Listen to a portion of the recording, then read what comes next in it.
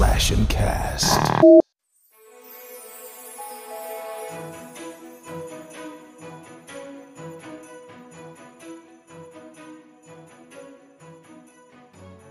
Hello, Mysterians. Cam here with a short message for you before we start the episode.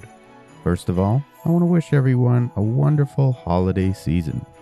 This year has been full of many exciting new things, and although we haven't been releasing as many episodes as we had originally planned to, it doesn't mean we haven't been hard at work. Recently, we did our first live show about the Great Canadian Maple Syrup Heist, and we plan on doing more in the coming year. So, if you are in the Saskatoon area, keep an eye on the socials for upcoming events. We've also been hard at work on a new podcast about Canadian heavy music called Crate Diving. The Doctor and I are both very passionate about music and have been floating this idea around since before I joined the cabinet. And recently, some opportunities to interview local musicians came up. And when opportunity calls, you gotta answer, 'cause who knows when or if it might call again. So if you have any interest in music or just want to hear more of our wonderful voices, please come and give Crate Diving a listen. Today's episode is one that we thought was lost forever. And if you listen to episode 34, the Mapinguari, the Doctor mentioned that he had recorded a Christmas episode but lost the hard drive that it was on. Well, we found it. So, here is the Lost Christmas Special. Happy holidays, and we'll talk to you all in the new year. It's gonna be a good one.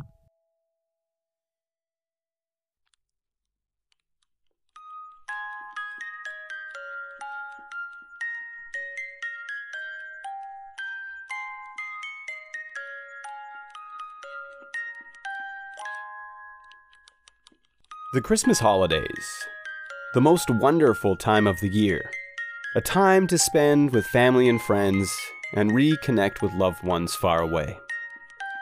A time for giving, a time for loving, and a time for forgiving. Christmas, the most wonderful time of the year. Or is it? In this Christmas special episode, we'll discuss some of the most disturbing and hilarious Christmas crimes in history. Welcome to another episode of the Cabinet of Dr. Mystery. I'm your host, Dr. Mystery. I tried to create living zombies. Reports that have been made by credible observers of relatively incredible things. All I got to do is relax and they'll take me to their death. Last chance to evacuate Earth before it is recycled. This is a wicked, wicked world. We are all evil in some form or another. I hope everyone is excited for Christmas, excited for the new year as well. Everybody's traveling back home. They're going to see family. Christmas is usually a time for giving, a time for reaching out to people that you haven't been in touch with for a while and just checking in on your friends and families and meeting up with them and having some turkey and having some good dinners and snacks. And oh my God, Christmas is a wonderful time of year. And, it's not my favorite holiday. I think Halloween would be my favorite holiday, but Christmas is a pretty close second. I love the atmosphere of Christmas. I love the act of giving, of creating your own little gifts, of connecting and reconnecting with your friends and family. But that's not what we're talking about today. In today's Christmas special, we're going to talk about some crazy crimes that happen around Christmas. And I'm about to open up a Rebellion Zilla IPA because Rebellion is phenomenal and the Zilla IPA is absolutely spectacular. That is damn good beer. So this episode isn't really going to be structured. I haven't written much of a script. It's going to be a little loosey-goosey because we're just chilling, having some eggnog, which I'm having vegan eggnog, which is amazing. And, have a beer and hit a couple dab pins and take a couple dab hits. But we're just chilling for this episode. We're just having a wonderful Christmas time. So this first story is called the Santa Claus Bank Robbery. Now this incident took place December 23rd, 1927 in Central Texas, specifically Cisco. Now Marshall Ratliff was an ex-con, and he had lived in Cisco before being tracked down and imprisoned for a bank robbery in the nearby area of Valera, Texas. Now, he was given a long prison sentence. He had actually been paroled, though, so he planned to rob the Cisco bank with his brother Lee, but Lee had been arrested, and so Ratliff pulled in 2 other men that he knew from Huntsville, and a 4th man that was good with safes. Now, around this time in Texas, 3 or 4 banks were being robbed every day, and in response, the Texas Bankers Association had offered a $5,000 reward to anyone shooting a bank robber during the crime. Now you have this addition of people who would just like shoot bank robbers to stop the robbery.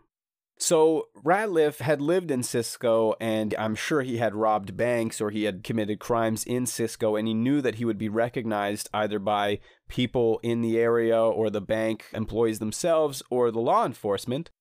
So he decided that he was going to conceal himself by disguising himself as Santa Claus. So they stole a car and they headed up to the bank. He put on this Santa Claus suit and he went through the street and pretended to be Santa Claus. He stopped to talk with children. He answered their questions. He patted them on the head. He asked them what they wanted for Christmas, you know, the whole Santa spiel. And no one thought it was strange or odd that Santa was walking down the street, you know, one day before Christmas Eve. And the children, you know, were following Ratliff, calling him Santa. Eventually, he had joined the other 3 members of this gang that were going to go rob the bank, and it was almost like the Pied Piper. The children continued into the bank after the 3 of them. When he was inside, Ratliff was greeted by the cashiers, and they said, "Hello, Santa, how are you? How can we help you today, Santa?"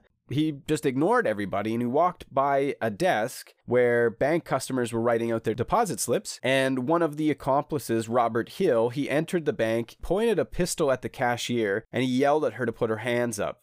The other 2 men followed shortly after, and both of them, also brandishing their pistols, asked everybody to put their hands up. Now Ratliff pushed through the door, past the cashier's desk, and went into the cage. Now he opened a drawer under the counter, and he took a pistol out from that location and stuffed it under his Santa suit. Now all of the men were armed, including Santa Claus. Santa ordered the cashier to open the safe, and he began stuffing money and bonds into a sack that he had hidden beneath his costume. He really took this Santa thing to the next level. Eventually, Ratliff pulled all of the cash out from the tills, and then he forced an employee to open the vault.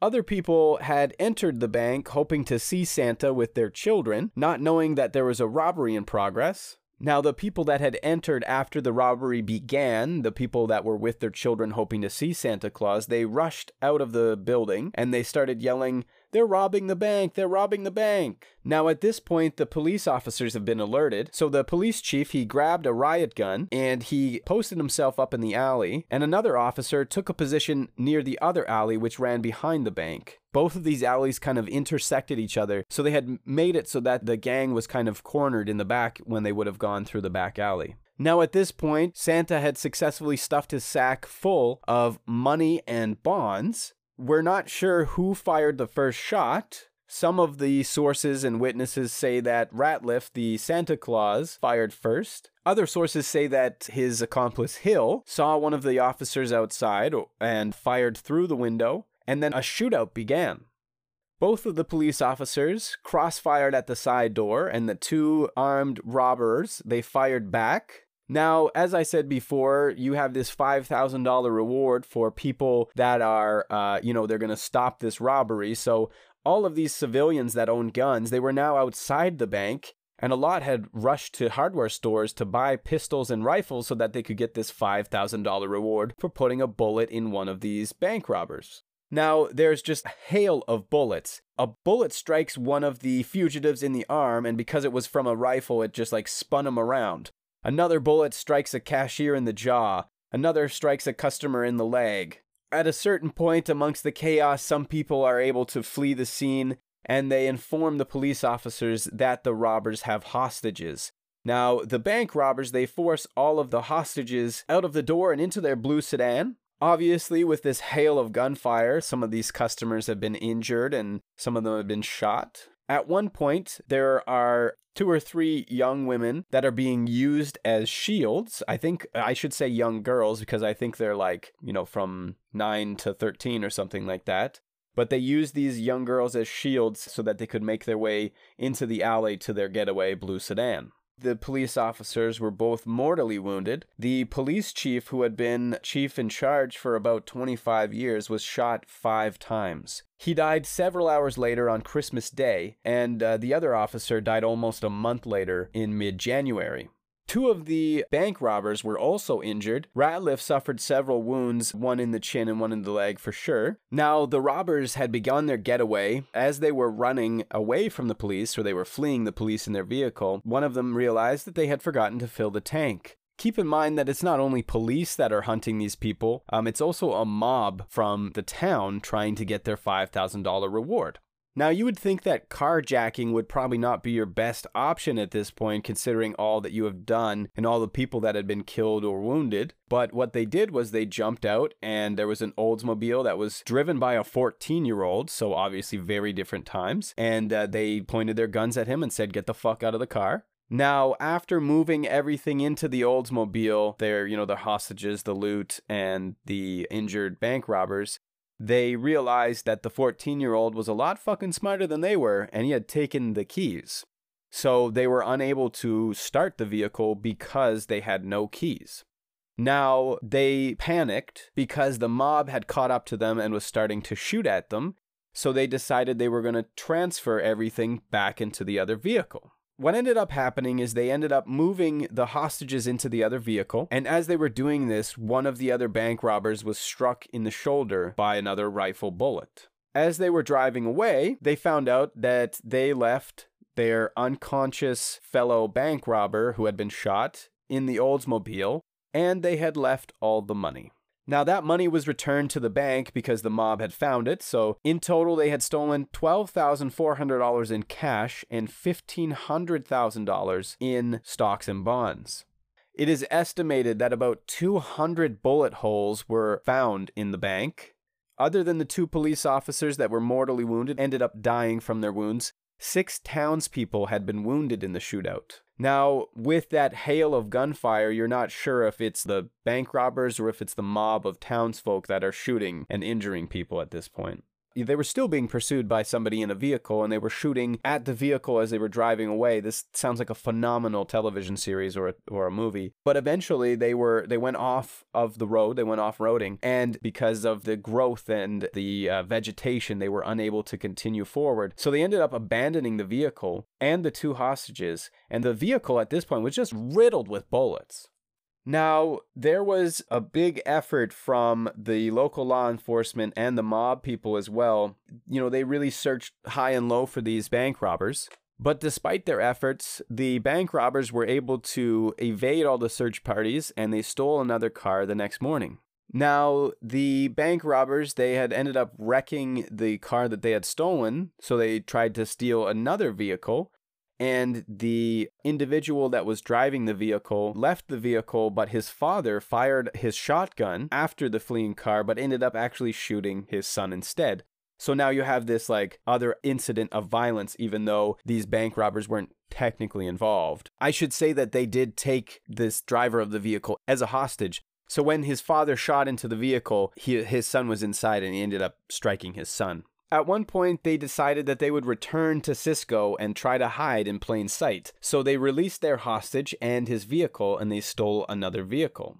Now, keep in mind that all of these people are wounded, including Santa Claus himself. They're wounded, they have no food, and it's cold and it's icy out. Now, the trio of bank robbers, they were ambushed the next morning because the sheriff had set up a little roadblock for them as they tried to go across the bridge. One of the members of the bank robbers had seen that the officers had a gun in their hand, and he had the driver put it into reverse and back down the road. A car chase ensued, and a shootout in an oil field as well, and these individuals, they tried to run towards the oil wells. The sheriff, who had set up the roadblock, eventually cornered them in the field, and while the bank robbers were running away, the sheriff fired, and one of the fugitives fell. He reloaded his gun, and as he was reloading, the other remaining bank robbers were firing over their shoulders as they ran away. 2 of the bank robbers ended up escaping into the woods. However, Santa Ratliff, he was caught after he was injured and fell. The really interesting part is that he had 6 pistols when he was captured, including the one that he took from the bank, but he also had 6 gunshot wounds on his body.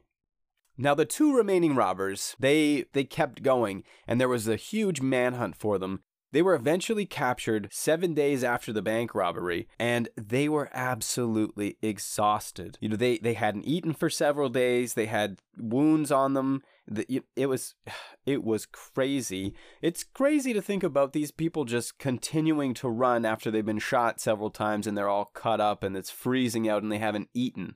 Eventually they were apprehended and they were taken into custody without a fight. I'm sure these men were looking for a warm meal and a warm place to stay, and they just didn't give a shit if it was in prison or not. Each of them was captured with 3 to 4 pistols, however. Helms, Hill, and Ratliff, 3 of these remaining bank robbers, they were all set for trial.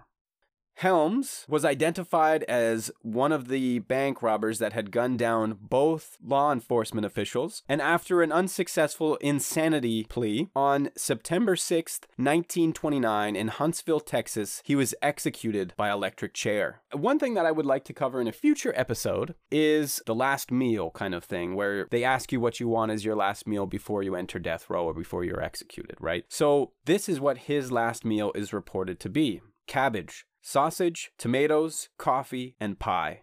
I'm a vegan, but if that was vegan sausage, I would be there for it. That sounds amazing, and I am hungry. Fuck. Now, Hill pleaded guilty to armed robbery, and he took the stand on his own behalf, begging for the court to take mercy on him because of his shitty childhood. That's why he did this. Hill was given a sentence of life imprisonment, which is 99 years at that point. He did escape from prison at least 3 times, but he was captured every time, and after a little while in the 1940s, so 10 to 15 years later, he was paroled. He changed his name and he became a productive member of society. And it's reported that Hill passed away in 96. Now, Ratliff, the Santa Claus in question, he was convicted of armed robbery in late January 1928, and he was sentenced to life in prison. Now, Ratliff was actually eventually sentenced to execution for his role in the deaths of the 2 law enforcement officers, and he tried to go the way of the other guy that was executed by the electric chair. He started acting weird and out of place, and he tried to get that insanity plea going. Oof, that is some good beer, let me tell you that. I'm also taking dab hits of Royalty, the Queen's, what is it? Her Majesty's Royal Melons. Yeah, the Queen's Titties is what we call them. Really, really good concentrate as well. Now you're probably thinking, where does this fucking story end? Well, it's not over yet. The civilians of the county, they were upset that this Santa Claus had caused such mayhem and he wasn't executed for his crimes. So the judge could sense that the surrounding civilians were getting angry, so he ordered that the Santa Claus was extradited to a different jail. Now, he was awaiting execution, and he convinced the jailers that he was paralyzed. He had them thinking that they needed to feed him, bathe him, take him to the bathroom, so the jailers kind of let him go, like they weren't concerned about him. He wasn't a security arrest because he was just paralyzed, right? Now, Ratliff had managed to get a hold of one of the 6 shooters that they had in the office desk, and he fatally wounded one of the jailers, and he violently fought the second jailer fisticuff style. Most of the citizens of the town could see what was happening through the jail windows, but they weren't able to break in because it was steel doors and reinforced windows and everything. So they just watched the other jailer fight Ratliff. Eventually, he beat Ratliff into unconsciousness and then threw him back in his cell.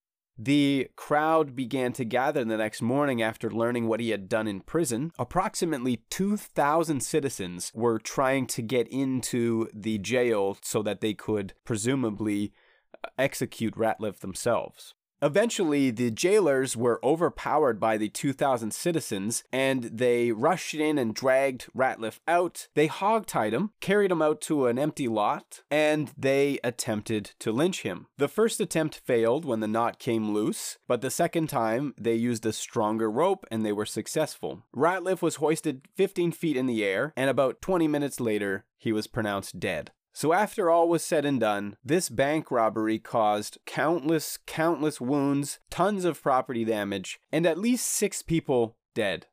Now, this is one of the greatest robberies in the history of West Texas, and there's a lot of paintings and articles commemorating this robbery as well. Now, why don't we discuss a couple funny stories before I leave you guys to your Christmas festivities. One of these funny stories is actually a little bit unnerving when you first start talking about it.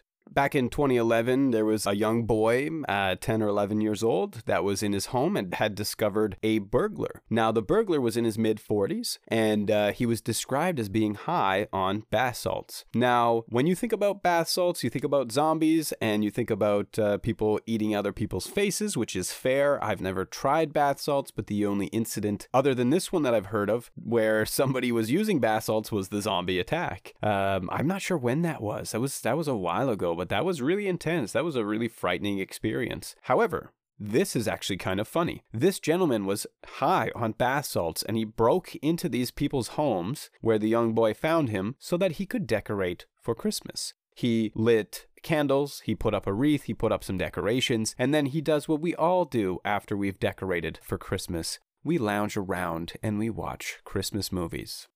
Now, the young boy had called his mother, who was actually next door, and when his mother came over and asked the man to leave, the mid-40-year-old man was very polite, and he said, quote, "I'm sorry, I didn't mean to scare you. I'll get my things and go," end quote.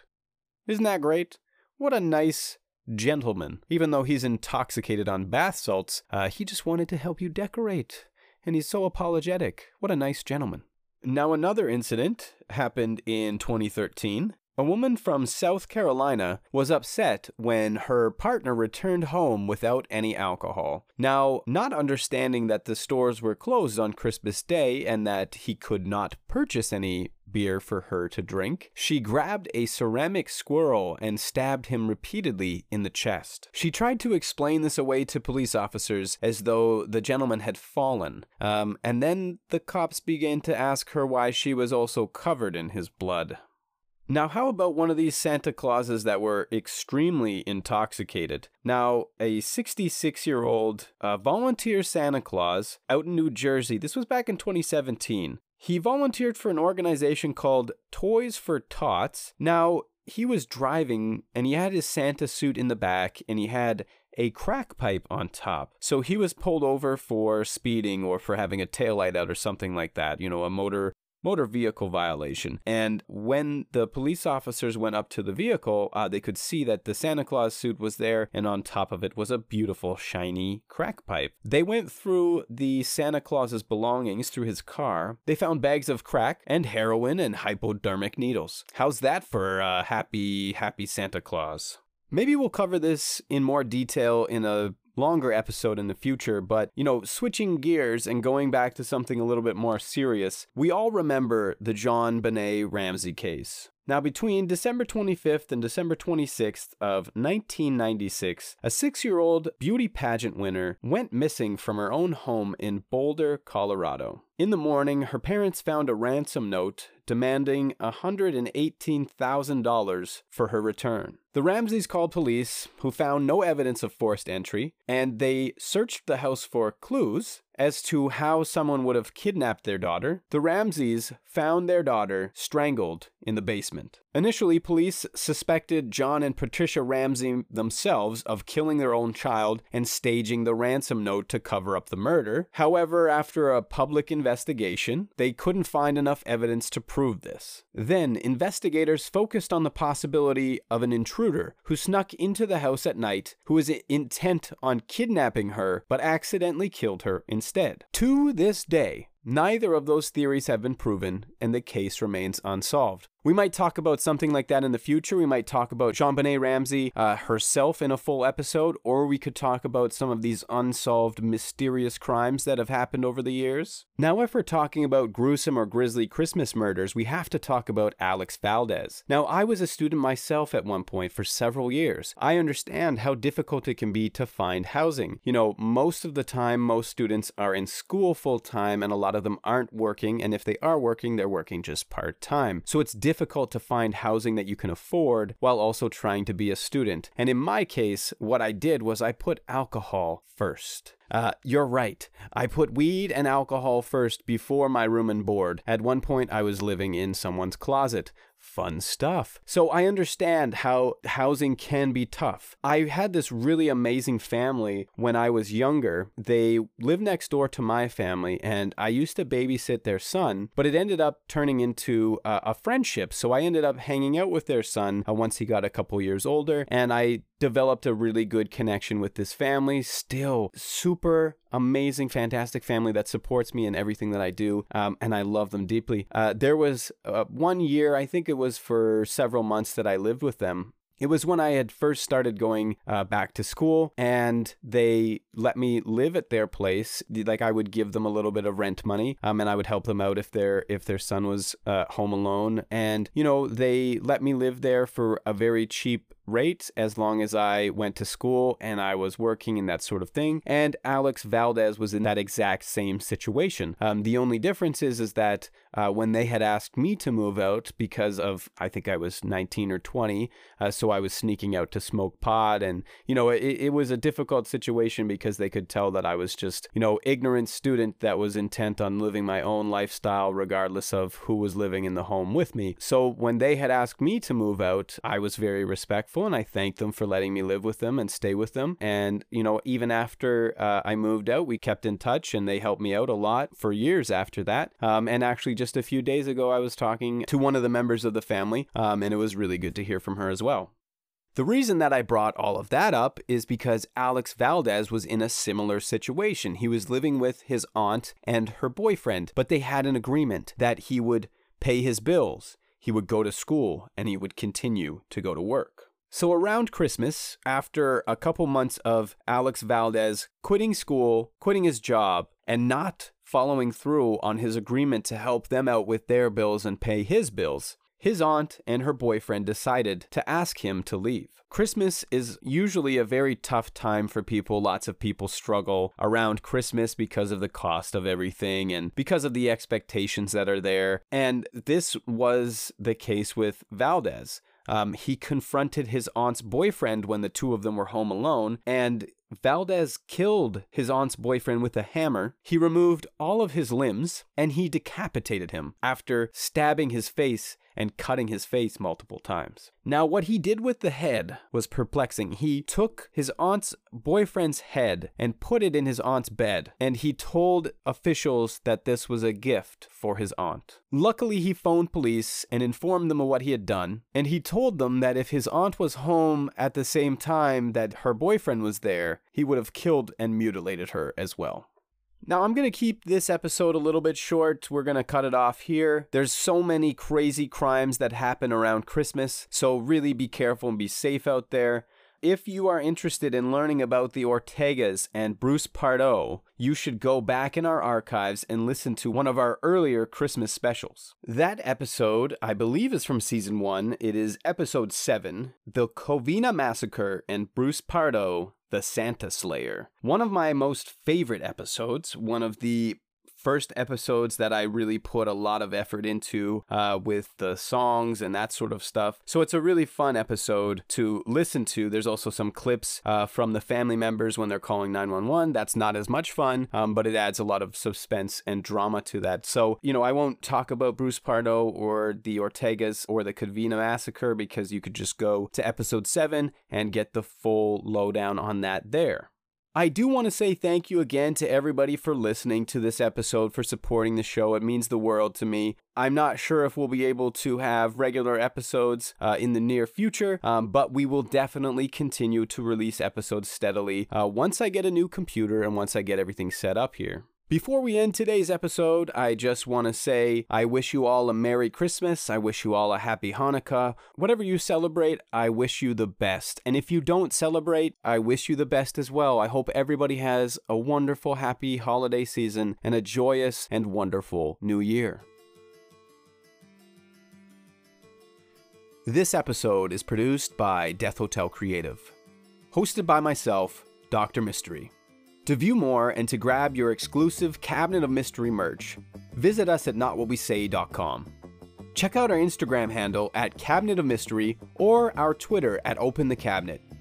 Please leave us a review if you enjoyed the show and let us know what topics you'd like to hear in the future. You can hit us up on the socials or at cabinetofmystery@gmail.com. If you'd like to leave us a voice message and appear in upcoming episodes, leave us a voicemail at anchor.fm/Cabinet of Mystery. For sources on this episode, please see the episode description. Thank you for listening, and please subscribe or follow for more episodes.